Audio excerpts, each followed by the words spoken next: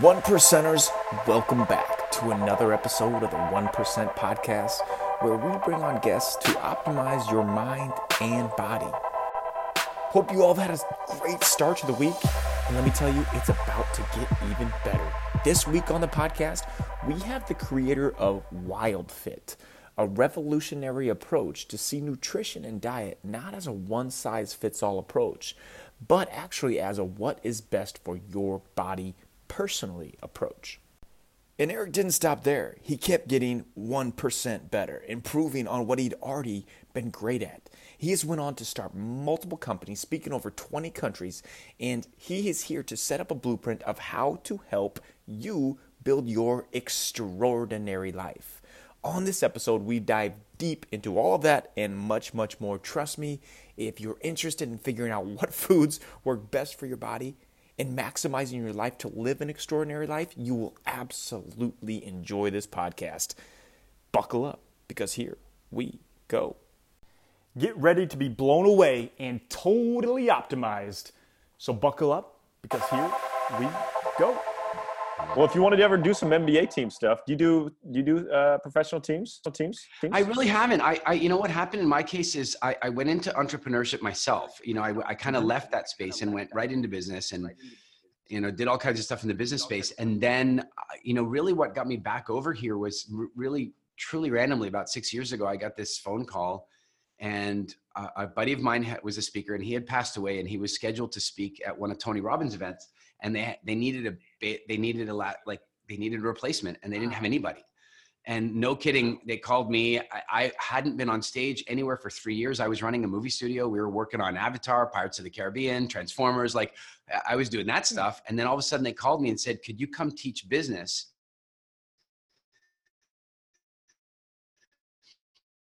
Mindset, entrepreneurship, marketing at Tony Robbins' business program. And honestly, because I thought it was a joke. I really did. I mean, why would they, you know?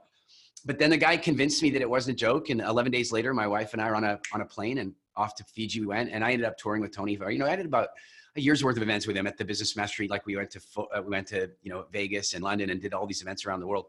And that's where I fell in love and was like, oh, I remember why I like this so much. And so since then, I've really been focused on working with entrepreneurs on their mindset, on their business development, on their building. On their business building. And then that dragged me into the other areas like speaking and WildFit and all that stuff, because everything we do is just what our clients ask us for. Yep. So I've done some low grade, you know, like I have done some sports stuff, but it's generally been amateur level or, you know, hobby based, because I happen to be in the city and these guys come to me and go, would you work with our karate team? And I'm like, all right, I'll do that. But it's nothing I've pursued, you know. Man, but you've done much more. If you're motivational speaking and mindsets throughout the world, that resonates to everything. Like you could absolutely, obviously, go into a sports team and teach them on mindset. Yeah. So like I would have no issue with it. It would be super fun. There's no question. Well, we'll have to make that happen, man. So when you teach mindset, when you go and teach these entrepreneurs and mindset, what are like your staples for how you develop that mindset? You know, one of the things that I work a lot with is something we call the evolution gap. And the evolution gap is best explained, I suppose, by acknowledging that human evolution used to be happening kind of in lockstep with our social evolution. In other words, you know, we evolved to relate to our environment and our social environment and so forth. For sure. And about 15-ish thousand years ago, 20,000 years ago, we developed agriculture. And when we did that, it changed our social fabric. It allowed us to start building civilizations. It allowed us to build cities. And we never really had that before, stored calories and calorie prediction, and calories per acre suddenly went from a few hundred to a few 100,000. And our whole world changed, and our evolution, and it had changed so fast that there was no capacity for us to evolve with that. And so immediately this gap started to open that I call the evolution gap. And that gap has gotten wider and wider and wider. And of course, the pace of change in technology and civilization has only increased. And we're still the same apes we were 20 million years ago, more or less. And so when we're working with mindset, that's one of the areas that we focus on the most, is recognizing that that's who we are, and that most of the stress and worry and difficulty that we have in our life is our inability to cope with that gap. I'll give you an example. There are people today who receive a visa bill and it frightens them. Like they start producing epinephrine. Like they start getting adrenalized, their heart starts racing. They start experiencing the same type of stress that they might have experienced 100,000 years ago when they noticed a leopard was coming, right?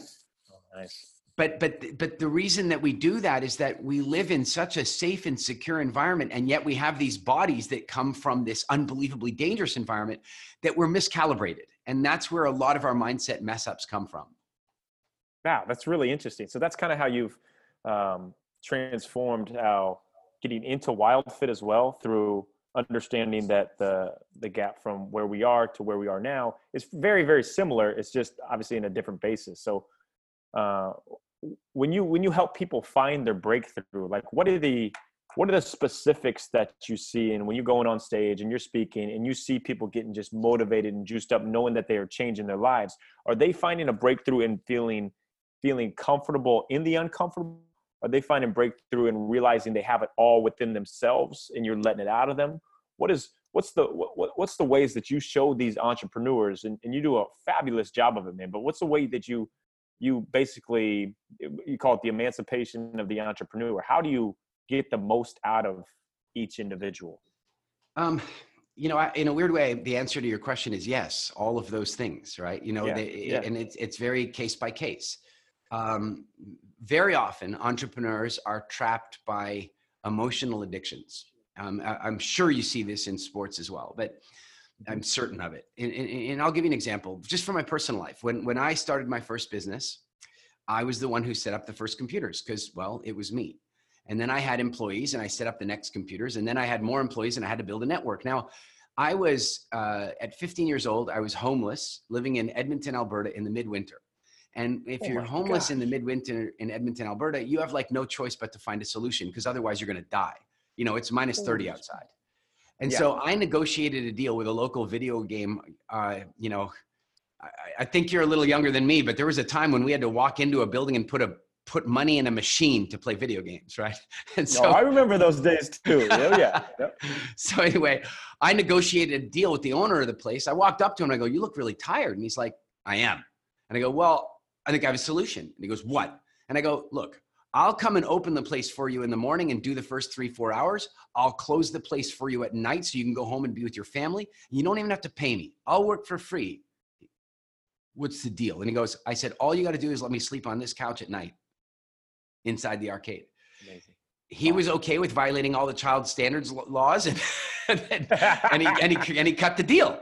And the reason I mention this is that it meant that for the next whatever months that I lived like this, I was like, I didn't sleep. I just played games all the time. And I became really clear about how video games worked and how computers thought. So I've been unnaturally good at them for most of my life. So in my company, guess who fixes the computers? Yep. But then what happened is that the company got to a point where I didn't have time for that anymore. And so I hired an IT manager to manage the network and manage the computers and all that kind of stuff.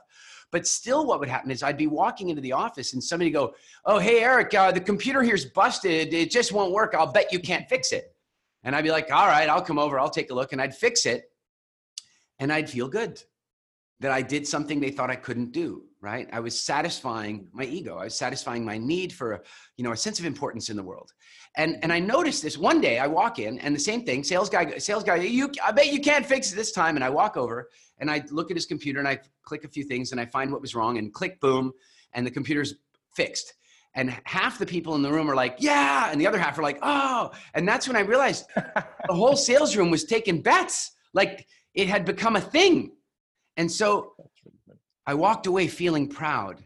And I suddenly thought, wow, what an empty way to feed my ego. What a ridiculous way. I am paying this guy over here $50,000 a year to be my IT manager. He will never get better at it as long as I keep fixing the machines. And I'm fixing them because I get myself some little emotional juice from it. Mm-hmm. And so I had to rewire myself to get that sense of importance, that sense of significance another way. And about a week later, I was really working on it. Like, what is it about my life that where am I feeling empty that I'm trying to top up with this shallow thing? And so I walked in and one of the sales guy goes, "Hey, Eric, I bet you can't fix my computer." And I turn around and I go, "You and I both know that I can fix it. Call the IT manager." And then I walked off to my office and I was like, that is something to be proud of. I didn't say it out of arrogance. I said it out of, hey, dudes, we have an IT manager, call him. And then in my office, I'm sitting there going, do I really have a company big enough that I have a full-time IT manager? That's where I could get my importance from, maybe. That's amazing. And so that on the journey. So let's even backpedal a little bit. So you're homeless in Canada in the middle of the winter, just freezing like crazy.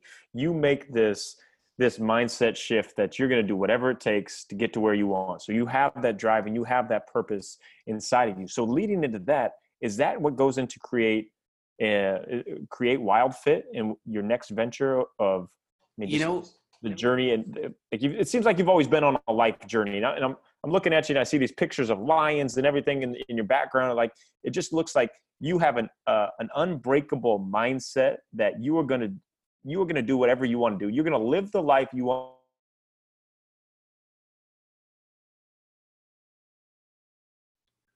I think we had a temporary glitch there in the connection, but David, there's a bit of a clue in one of your earlier questions, and it kind of relates to what you're saying. The clue, you said something about, is it about becoming comfortable with the uncomfortable, which is kind of a cliched thing these days. Everybody on Instagram says it. You got to, Right. With the uncomfortable. But the fact of the matter is, if you want life to be easy, then do the hard stuff. I mean, that's how it is. I said to a friend of mine the other day, imagine that you could start life all over again at 40. It was like a game, and you could pick one of two characters, two 40-year-olds, identical in every way except for one thing. The one 40-year-old had a pretty tough upbringing, and the other one had a really easy upbringing. Which one would you pick? You'd take the one with the tough upbringing, man. That's the one that's got character and skills and what have you. Absolutely. So I feel if you want life to get easier, do the hard stuff. And so here's a great example. And this only even dawned on me about 6 months ago. David, think about this. 15 years old, pretty sharp, robust, used to camping, I'm okay with all that stuff. Homeless. What if it had been summertime? I think if it had been summertime, I would have headed down to the high level park where I know that there's a bunch of really cool places where I could have camped out. There are park benches, there's trees, there's shelter. There's even bathrooms and stuff like that where I know I could get access. Like, if it had been summertime, I probably would have headed there, right? That would have been the path of least resistance. I would have slept there 1 or 2 nights and maybe a third night. And then by the end of the 4th night, I would have started looking like a homeless kid.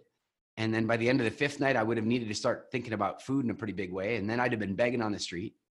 And then within a week, I would have been a properly homeless child because my conditions weren't hard enough on me. But instead, it was January and it was minus 30 bloody outside. There's no way I could go sleep on a bloody park bench. I had to find a solution. I had no choice. It was that or hypothermically die on a bench. So what I'm saying is that when things are tough, my view is that when they're tough, it's because we're meant to get tougher. And when they're easy, that's when we should be careful. When you're really being careful and you're walking along, you don't tend to trip. When you're taking it too easily, that's when you trip and fall. If it had been summertime, I would have been like laid back about the whole thing. I would have figured it out slowly. I had no choice. And I think that sometimes that's where the breakthrough comes from, that we face that difficult stuff. And that is what happened to me with food, with Wild Fit, with all that stuff. I went through this thing of just being sick all the time. Thank God. You see, because you know what the trouble for a lot of people is, they don't get sick. They kind of get the flu once or twice a year, and they slowly pack on a little bit of pounds here or there, and their blood sugar goes a little off here or there, and it's not that big a deal. But 1 out of 3 people in America will die of cancer. 1 out of 3 people will die of heart disease, and almost 90% of the other 1 out of 3 will die of a diabetic-related disease. None of those diseases were in the top 10 killers of humans 100 years ago. Now they're killing everybody, and they're killing everybody really slowly. But I was being killed fast. Like, I was 19, 20 years old, 35 pounds overweight. I had terrible cystic acne, sinus infections that meant that I hadn't breathed through my own nose in years, gut cramps that were so terrible that when they struck me, I couldn't walk. I had throat infections so bad that when the throat specialist looked down my throat, he went pale. He's like, you have to have those removed. 30 days later, I'm 35 pounds lower in weight. Every infection I've got is gone. The inflammation is gone. I get off a plane to visit my mother. I come down the steps to where the greeting area is. I've got my girlfriend at the time with me. And my mom looks straight at me, but doesn't see me. But then she sees my girlfriend who had bright red hair. She would tell you strawberry blonde, but it was red. Anyway, I do that every now and again, hoping she's watching one of these. Thank you, Rob. In any event, but my mom saw her because she was so recognizable. And then my mom did the double take and looked back at me. And that's when she saw that it was me. My face had changed so dramatically because I had changed my relationship with food that she didn't even recognize me. No kidding. The other day I made some comment on Facebook about, some of the changes I made back in 1991. And my mom immediately on Twitter, she replied, she goes, I remember the day seeing your face, the chiseled expression, the complete change of it was like, she remembers it like it was yesterday. And again, though, David, like I wouldn't have made that change if I wasn't suffering. Exactly. So almost suffering was a blessing, but a lot of people see suffering as a woe is me situation, but you turn it as like something that's going to happen to you is only going to make you stronger. And that's huge credit to the mental discipline and the mindset that you have and being able to do so. So you're talking about having this, obviously huge transformation in your life, but what did you realize how did you go from that point to making that change? Literally, like making change is the hardest thing for people to do in life. But once they do it and once they realize how much improvement it's going to give to their own lives, it's a no-brainer. How did you make that switch? How did you deal with the food psychology and figure out like, this is what's going to make me live a healthy, happy life. And now since I've done it, since I've been through it all, now I can go share it with everybody else. It sort of happened in stages. I think part of it is what I just mentioned is that I was suffering enough that I was motivated. And, one of the things that I do when I work with clients is I work very hard to move their rock bottom line. A lot of times people have to hit rock bottom in order to change, right? They have to hit rock bottom to quit drinking. They got to hit rock bottom to change their diet. They got to hit rock bottom to quit their job and start a business. So the trouble is that rock bottom can be pretty damn far, and a lot of times it's really hard to climb back up from a really deep rock bottom. So one of the exercises I think that's really valuable to do with clients is move their rock bottom line. I'll give you an example. I have friends that how about just even in my own life? Up until I was about 25 years old, my financial rock bottom line was about minus 100,000. If I got to minus 100,000, it freaked me out to no end. So I surfed this credit, like I had like 60 grand in debt, 70 grand in debt. And I surfed that as long as I didn't drop below one. If I hit below minus 100, that would be rock bottom. Right. And then one day I went through a process and it moved rock bottom to zero. It just moved it to zero, to just being in a break-even existence. And that year I worked so hard and I took the right advice and I used all kinds of cool, tools, psychological tools and financial tools. And bam, a year later, I was completely debt-free. Wow. And I have never borrowed money since, except for major purchases like houses, like not even for cars. My rock bottom is zero. So the minute anytime I've approached zero, I was like, that's my rock. But then I moved the rock bottom up to the next level. And that's 7 figures, man. If I got below 7 figures, I can't sleep. Now I'm kidding. Of course, it's not that I can't sleep. It's just, that's one of the tools, is to move what rock bottom is, because at the end of the day, it's your choice what rock bottom is. Mm-hmm. And then what happened to me with food is I was at rock bottom the day my doctor told me he was going to cut my tonsils out. I was like, I'm going to go under general surgery, general anesthetic. Bear something in mind. If a little child has their tonsils out, it's not that big a deal. I don't agree with it, but as a surgery goes, it's not that big a deal. But for an adult post-puberty, your tonsils are integrated into your throat. So it's actually a really big deal. It's a major surgery. And if you think about it, the reason they're cutting them out is because they're hurting you, but they're not dealing with the cause, right? They're not dealing with what's making them hurt you. David, about 2-3 years ago, a Facebook friend of mine that I didn't know very well, but knew, posted that he was going to go and get his tonsils out. Same reasons as me. And I wrote to him and I said, please don't. I said, give me 15 minutes on the phone and let's talk about this, because you don't need to have them out. God, evolution, the universe, whatever you believe, put them there for a reason. And let's talk about why they're irritated. And for one reason or another, he chose to go with his doctor, probably because of the clipboard, stethoscope, and the degree hanging on the wall. Those are very overwhelming pieces of evidence and knowledge. Never mind the fact that that doctor had never once, not in all the 6 years of medical school that he had, studied food for even 5 minutes. Nonetheless, I was shocked to find about a week later that he died temporarily on the operating table. They brought him back, but it was bad. God. And then what was really crazy is about a year later, I was invited to do a talk on Necker Island, Richard Branson's place. And I'm standing actually on Mosquito. I'm standing in the room, doing a presentation for not many, a private event. And I share that story. And this guy comes up to me and he raised his hand. He goes, "It was me." Oh my goodness. And then we got talking about it and what have you. It was him. And so, in my case, I just immediately, when they told me it was time to have my tonsils out, I'm like, I don't want that. And I started asking the right questions. And that's half the battle, right? Is asking the right questions. And so for me, the first thing is I started asking questions about the nature of food. One of the questions I asked my doctor was how much he knew about food. I actually asked, how long did you go to medical school for? And he's 6 years. And I said, and how much of that time was on food? And he said, none, like none. And I'm a 21-year-old kid. Like I can't relate to that. I really can't. I'm like, what do you mean none? Like, what exactly do you mean by none? He goes, no, like none. I mean, we did talk about food relative to fasting before surgery because it's inconvenient when people vomit when they're intubated. Like, so, and David, I have asked doctors this question in probably 20 countries around the world as I've been on this incredible journey. And every now and again, a doctor will say a few hours. And once a doctor said 6 months, guess what? Elective. It was elective. It was not required for the degree. And so that's when I woke up. That's the moment I was like, holy crap, I'm in a plane and nobody's flying the damn thing. Like, who am I supposed to trust about this food thing if I can't talk to the doctor about it? And that's what got me into the research space. That's what got me digging into everything I could.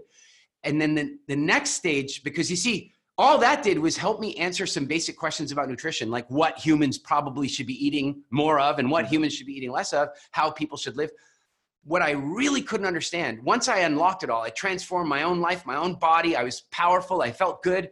And then my business clients would come to me and go, where do you get all this energy from? You don't do jet lag. You're flying all over the place. What's going on?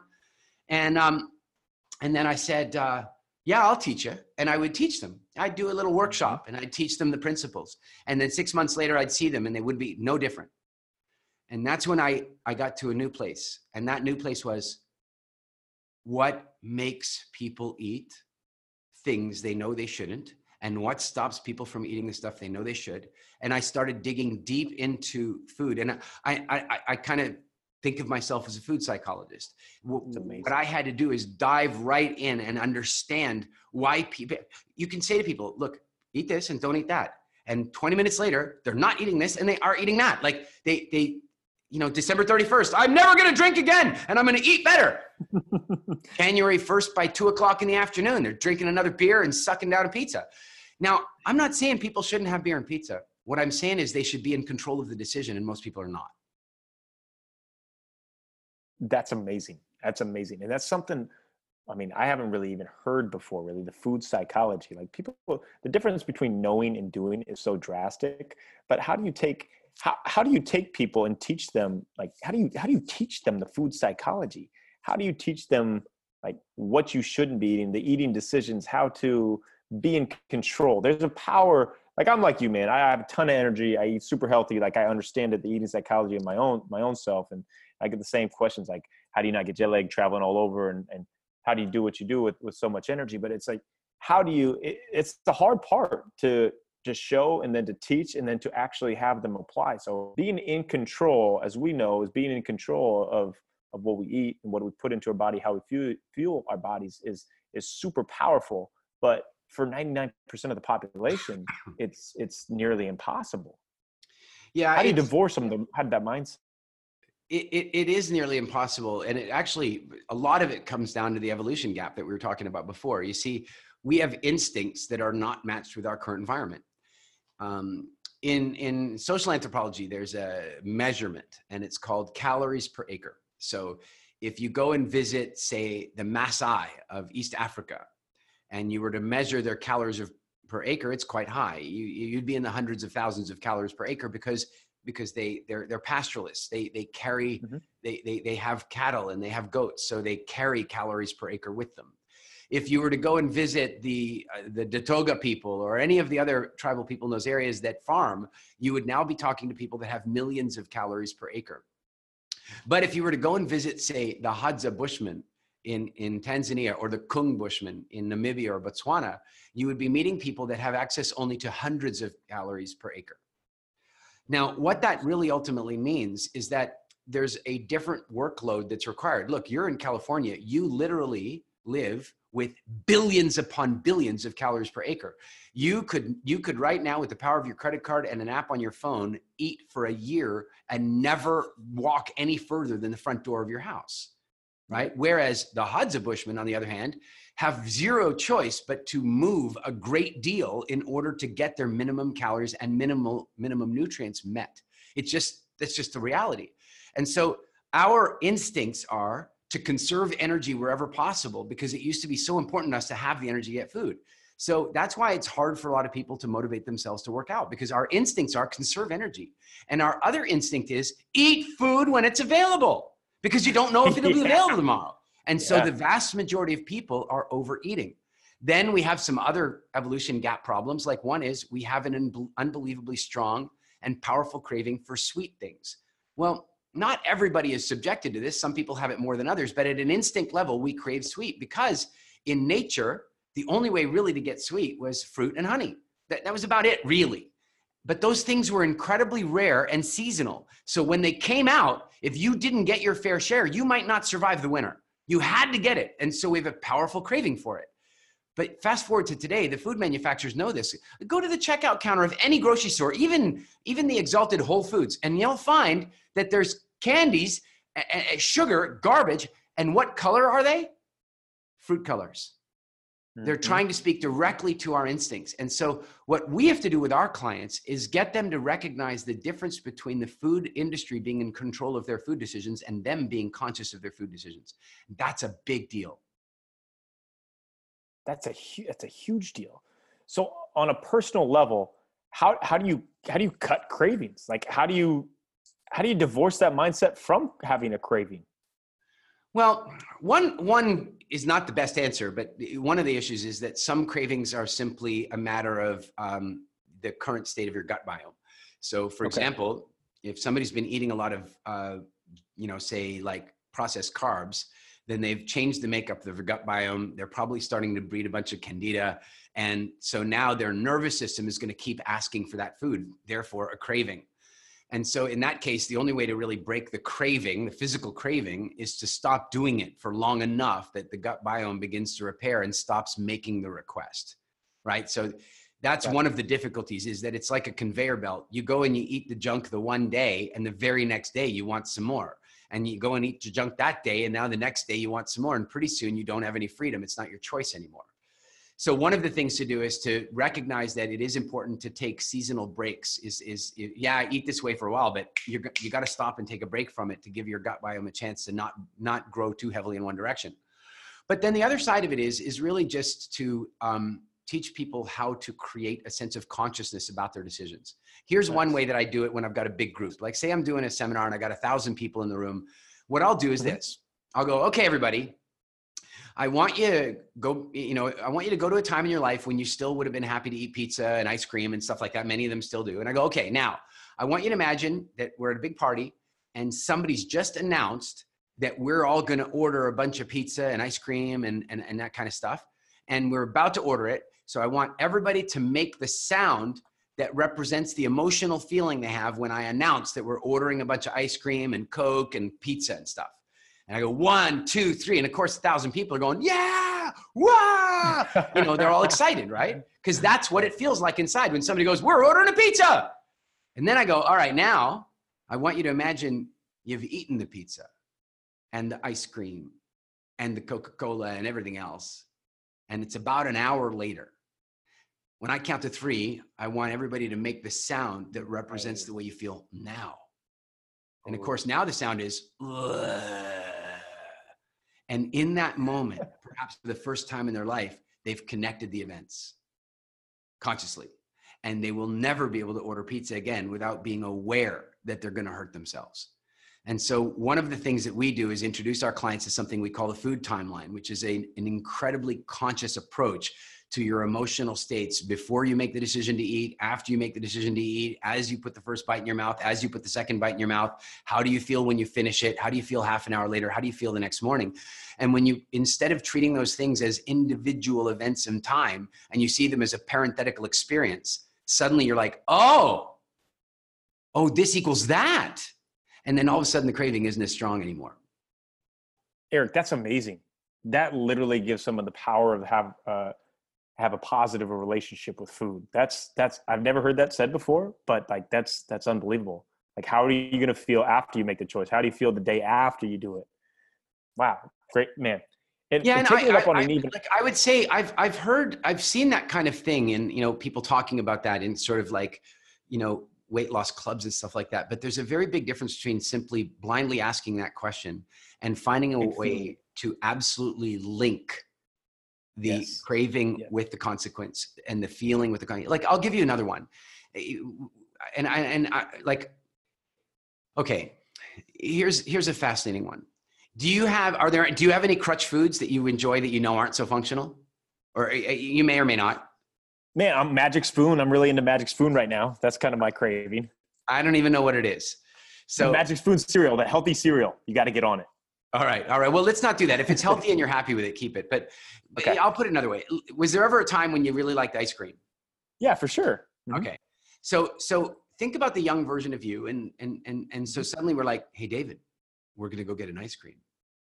And so when do you start feeling good? Like, let's say you were feeling a little low, a little tired, and a little whatever. And then I go, David, we're going to go get an ice cream. When do you start feeling good? Man, I mean, right when I hear that, like, I'm already envisioning what that ice cream is going to look like. That's right. You start to feel good with the permission to rebel, the permission to have something bad, the permission to have something yummy, the permission to have something full of sugar. Yeah. You actually start to feel good with the decision. Now, why that's hypnotic, why that's powerful, why it's dangerous is that now you start feeling good. What does feeling good mean? It means you're producing dopamine and serotonin and feel good chemicals in your body. So now you start producing all these feel good chemicals in your body. Then you smell and taste the ice cream while you're feeling good. The ice cream never made you feel good. The substance never made you feel good. The permission did, but then you link the feeling good with the taste, feeling good with the cold, feeling good with the taste, feeling good with the cold. And so 2 days later you go, oh, you know, I was feeling a bit down the other day, but you know what? I had an ice cream and I felt great. And so that's another one of the consciousness timelines that we have to introduce to people is that it's actually not the food that makes them feel better. It's sometimes the permission to eat something forbidden or the permission to eat something super high calorie, even though it's nutritionally devoid. And see, that's so great. I mean, it's all mindset. It's all our perspective on it. And you do a great job of exemplifying what that is in food, what that is in mindset and business. And let's just take it up for a higher level for high performing athletes on the 1%er podcast for high performing NBA athletes. So let's say I'm giving you an NBA player and they're eating, like, this is a challenge. So I'm giving you this as a challenge of what I have to deal with a lot of is these guys have 40-inch verticals. They have 6% body fat and they're eating junk. Like, they're eating fast food, they're eating Skittles. Like, how do you make that shift? I mean, I kind of know as you've been talking about how do you make that shift for a high performing athlete to show somebody who's already functioning at a high level that they can be even better, like taking that extra % step up? It is a tough question. A very good friend of mine has been introducing WildFit to some of the top golfers and tennis players in the world. I can't divulge any names. It's all, you know, but good. And it's really been interesting because now I know a little bit about some of their eating patterns, right? And I know, for example, one of the, you know, let's say one of the top 10 tennis players in the world, I know he's unbelievably diligent about his food. And yet one of the others is like, he'll go have a big bowl of ice cream after playing the game. Like it's just a different, you know, and obviously psychologically what's happened with him is, when he was training, when he was a kid, probably there was ice cream as a reward for training really hard. So he just gets anchored into that and wants to keep doing it. So the question is, how much better player could he be if his health was optimized, if his nutrition was optimized? How many less injuries would he have? And so in any time that you're looking to influence somebody, I kind of feel like you have to influence them where they live. You have to influence them with what worries them. So if I'm talking to a professional athlete, in fact, one of the top polo players in the world, I think he was number 3 or 4 last year, is an avid WildFit client. And a big one of the reasons is that he, I think it has to do with injury reduction. You see, one of the challenges we have these days is that food has to be looked at. There's more to it than this, but let's say there are 2 important aspects of food. There's a few more, but 2 main ones. One is energy, and the other one is non-energy nutrients, right? Like, people often think of food as food, but there's energy and there's non-energy nutrients. So, you know, like a Coca-Cola is full of the energy, but has no non-energy nutrients in it. It doesn't do anything for you. It doesn't give you building blocks, right?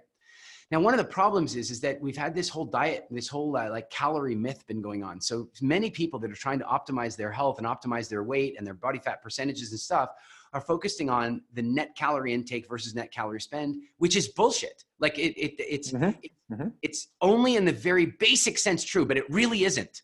And so one of the things that happens is now you have somebody who's massively overfed high energy food, but starving to death nutritionally. And then you start to wonder why they're having cartilage degradation, or they're getting their muscles pulled too often, or they're feeling foggy in the afternoons, or what have you. They have energy, but they don't have the healthy fats, minerals, the right vitamins, because they're overfed and undernourished. And so if I'm, you know, talking to somebody in a peak physical world like that, like I've worked with some endurance runners, I've worked with some martial artists, and some of the others you mentioned, trying to influence them, what I'd be looking at is what is most important to them. And that's how you'd have to get them over. Like, so if one of them is like, number 2 or 3 in the world in what they do, what I'd be trying to say to them, isn't it possible that if we got your nutrition optimal, isn't it possible that could be the edge that would move you to number 1? Because if they're number 2, I guaranteed they want to get to number 1. You're number 10, number 1, maybe. You're number 2, you want number 1.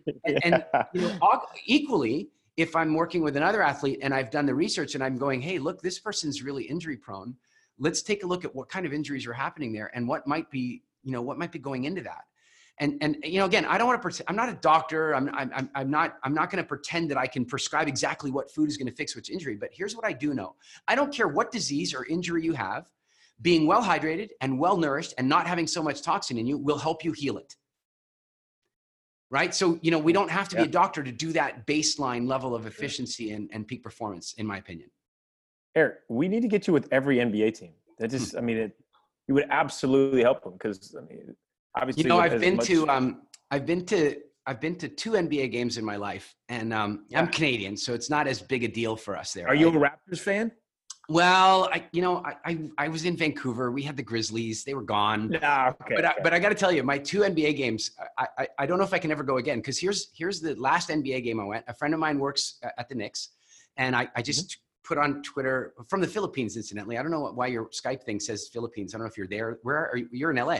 Your Skype thing says you're in the Philippines. It did, because I used to travel all over the place, and I think when I set up Skype, I was in the Philippines at the time. I don't know. Still thinks you're there. It looks cool though, right? Yeah. In any event, I posted on Facebook, I'm landing in New York last minute, and this buddy of mine goes, if you can get to the Gardens by 6:30, I got you a ticket at the game. So I walk in, it's courtside. I'm sitting over here. Gary Vaynerchuk's over here beside me, and we're like, you know, and I got to meet a bunch of the players. That was one NBA experience I've had, and my other one was even better, because a very good friend of mine, Kathy Lee Crosby, was the original Wonder Woman, and on That's Incredible and stuff. And years ago, she was kind of going through wanting to get back out into public a little after some personal setback stuff, and I was working with her on it. And you know, and so one day I said, here's the next challenge. You and I have to go to a major sporting event where there's going to be thousands of people around you. And she's like, oh my God. And I go, yep, it can be hockey, baseball, basketball. I don't care what it is. You can pick the sporting event. You arrange the tickets. We're going. So I show up in LA and I go, so where are we going? And she goes, we're going to a basketball game. And I go, okay. She goes, I called Jerry and I got the tickets. And I'm like, who's Jerry? Jerry Buss. Oh, okay. And so I'm like, we're going to a game. What game is it? She goes, I don't know. I think it's the Celtics against the Lakers. And it's like game 6 of in the playoffs. And I'm like, I don't know enough about basketball to realize how lucky I am this day. So we get there, we go to the stadium, and we get these bracelets, right? No, we're not normal people. We don't have ticket. We have bracelets. And David, these bracelets allowed us to walk anywhere in the stadium we wanted, including the locker room, like literally anywhere. So I'm walking along and all of a sudden Kathy Lee gets all excited. She goes, Charles. We're sitting having a chat with Charles Barkley. We got to walk down courtside and say hi to Jack Nicholson. Walked into the kind of VIP lunch area, and I walked around the corner and I walked into this guy. We hit each other. And I got to tell you, I don't think he felt a thing, but it hurt me to the core. This guy was a wall of muscle. It was David Beckham. So those are my 2 NBA experiences. We got to top it somehow. Okay. All right. Yeah. Don't, I was going to say when you come out to LA, we can go to a game, but I don't think you can possibly top that. I mean, my uncle's a coach for the Raptors, so I was at the Game 6 NBA Finals championship where they won it and got to go back and celebrate and pop champagne with them. So maybe so if you were there with me then, that could have been on par. But wow, yeah, all right, you've got me beat on NBA. Dude, you're amazing. Like, you are a wealth of knowledge in so many areas, and what I love about you even more so is how passionate you are. Like, just watching your expressions and how passionate you get about talking about changing people's lives is amazing to me. It's so I could talk to you all day about that. Now, hopefully we'll get to talk more about it sometime when you come out here, and I'll just pick your brain even more. But Absolutely. I want to throw you on the rapid fire hot seat now while we wind down. I got to know what your favorite mindset quotes are. Is there anything that you have as a mantra, something you live by, maybe the thing you slap on your refrigerator? What's your favorite? Tough question. I have a number, but I think if we really are talking about, if we're really talking about like one that guides my life in the biggest way, it's a Viktor Frankl quote, and I don't have it word for word for you. If I can find it here, I'll give it to you word for word. But basically, the idea of the quote is that there is the event and there is the response, and it is that sliver of time between the event and the response that you choose your freedom as a human being. And that to me has been one of the deepest guiding principles of my life, and one of the most important sets of words ever put together in English. That's beautiful, man. Love it. Okay, what does leaving a legacy mean to you? Not the general sense of what people on a billboard or something, but what does leaving a legacy mean to you? It's not something I ever really thought a great deal about. I go put some graffiti on a bridge, it'll be there in 50 years. It was never this thing where I needed to be remembered or something. And good. And but I guess it changed a little bit. I've got 2 children, and to me that's really the ultimate legacy. It really is. My boy is coming up to 22 years old, and he's just a phenomenal kid and so smart. Too smart, frankly, because the arguing is getting, like he can win now. And that's just inconvenient. It's just inconvenient. And then I've got my little girl, and she's, 3 years old, and precocious and cute and amazing. And I think from a legacy perspective, I don't know that there's any legacy more important than the legacy you leave in the way you raise those children, that you somehow find the balance between keeping them safe, but not protecting them so much that they don't become functional. And so I think about that a lot. And then I have to admit that what has happened with WildFit over the last 5 years has really impacted me. It started really as a hobby, honestly. A few of my business clients were looking for a little guidance, and I gave it to them, and then they told their friends, and they told their friends. And, no kidding, David, we were doing like 100 clients a year. It was a $1,500 coaching package. We made no money on it. Like the same exact coaching package in business was $5,000 for the same time investment, but nobody will pay that for their health. So we really just did it almost like a public service, frankly. We had 100 clients a year. It was and then they started telling their friends about it. And then one day, a friend of mine did the program. His name is Paul Sheely, famous author in America on a number of different topics. And he and his wife did the program, and then he told his clients about it. And 200 people signed up in a single day. We didn't even have a website. He called me and said, I'm going to tell my network, you should put up a website. And I'm like, yeah, but it's not a business. And he goes, it is now. And he told his network, 200 people signed up in a day, 100 people the whole year before, 200 people in a day. Then another friend of mine in Vancouver did similar thing, asked me to come and do a talk in front of a couple hundred people, 800 people or so. And bam, 150 people signed up. And we're like, and then, I don't know, are you familiar with Mind Valley? For sure, yeah. Vision, I know Vision, yeah. Yeah, well, Vision did the program. And Vishen did the program, and he took before and after pictures like we recommended all of our clients do. And then he shared his results and his before after pictures with the Mind Valley tribe. And no kidding, 1,100 people signed up in a week.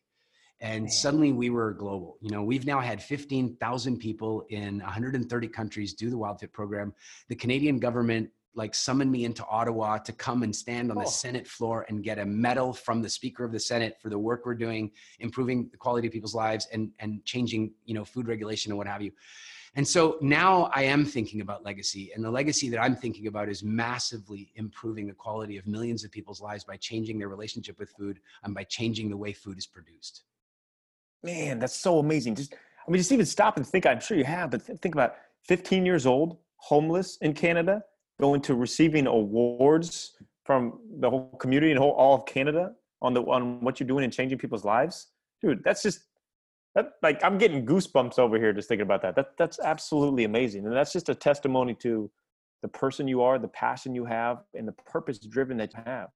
And one of the questions I was going to ask you that I skipped over is like, what drives you? Like, what makes you so motivated? But I think I got that out of you in a lot of different ways. So, man, it's amazing. Amazing what you're doing. And as we wind up here, how can everybody follow you, what you're doing? How can we support you? How can we become part of WildFit? I'd love to promote you to my network. I can't promise I'm going to get you 1,100 people on the first day, but I would love to get you out there as much as possible. First, I have a proposal for you. If you want to do if you and I want to do, say, like a really like powerful sort of masterclass style webinar where we will teach some unbelievably powerful things to everybody totally for free. We'll do a big webinar if you want and really like teach them some powerful stuff about nutrition and food psychology. And then if that is really attractive to people and they like it, we could see about organizing a challenge for your group. You know, we could get one of our coaches to administer it and it would be for your group. That way your tribe gets to go through it together. So I'm totally up for doing that. In the meantime, anybody can go to getwildfit.com and they can go find out more about the program. We have a really cool 2-week reset program that introduces people to the concepts and changes their relationship with food in just 2 weeks. And then of course we have the really effective 90-day program that's made us famous. And that one is, you know, it's fully guaranteed. Can you imagine like a health program that's fully guaranteed? Like that's the proof. Yeah, So I know. Sorry? No, I believe it. It's amazing. Why wouldn't anybody do it? That's the thing. I ask myself that every now and again. Then also, you know, people can certainly find me on the web, my name, ericedmeades.com. And, you know, I'm on Facebook like everybody else, but I manage my own Instagram. So if anybody writes to me directly on Instagram, that's me. And I actually quite enjoy the Instagram platform. And so it's at Eric Edmeades, and I'm looking forward to meeting some people. Dude, that's amazing. It's amazing. Okay. Last question for you. What does being a 1%er mean to you? On the 1%er podcast, what does being a 1%er mean to you? You know, to me, it means looking at life almost like you would play a video game. And what I mean by that is that you're playing a video game and you get to the hard stage and you don't sit there and go, oh, and this part's just so hard. You go, yeah. And you buckle in and you get ready and you do it. And then you fail and you get frustrated and you do it, and you fail and you get frustrated, and then you do it. And you realize that the favorite part of the game is overcoming the hard part. And like, what if we just did that with our life? When the hardest stuff happens, you're fired. I want a divorce. I want this. You're bankrupt. What if on that day you're able to go, oh, well played, spiritual development guide. I'm going to rock this game. And I believe being a 1%er means that. Gosh, that is so good. That's what I love. Instead of being in fear of our failures or in fear of maybe like when I'm public speaking, if you feel nerves, I'm not good enough. It's bring it on. Let's go. You have an awesome mindset, man. You got to come coach my NBA players just on mindset alone, everything, dude. Thank you so much. Thank you so much for coming on here. Like, there's so many more things I would love to talk to you about. There's so many things that you're doing. Well, if this resonates with your listeners, let's book another podcast. I've done that a lot of times. It's a lot of fun. We get to go deeper, and I will definitely make sure that I get in touch with you next time I'm out on the West Coast. Big time thank you for joining me on the One Percenter podcast. Hopefully you took something away from today that you can implement into your own life. Hope you all have a great week. Thank you for supporting the One Percenter podcast. Go out there and do something for somebody. Change somebody's life. If you change one life, that is leaving a legacy. The rest is gravy on top. Remember, life is a journey. Enjoy it. David Nurse, One Percenter podcast, signing off.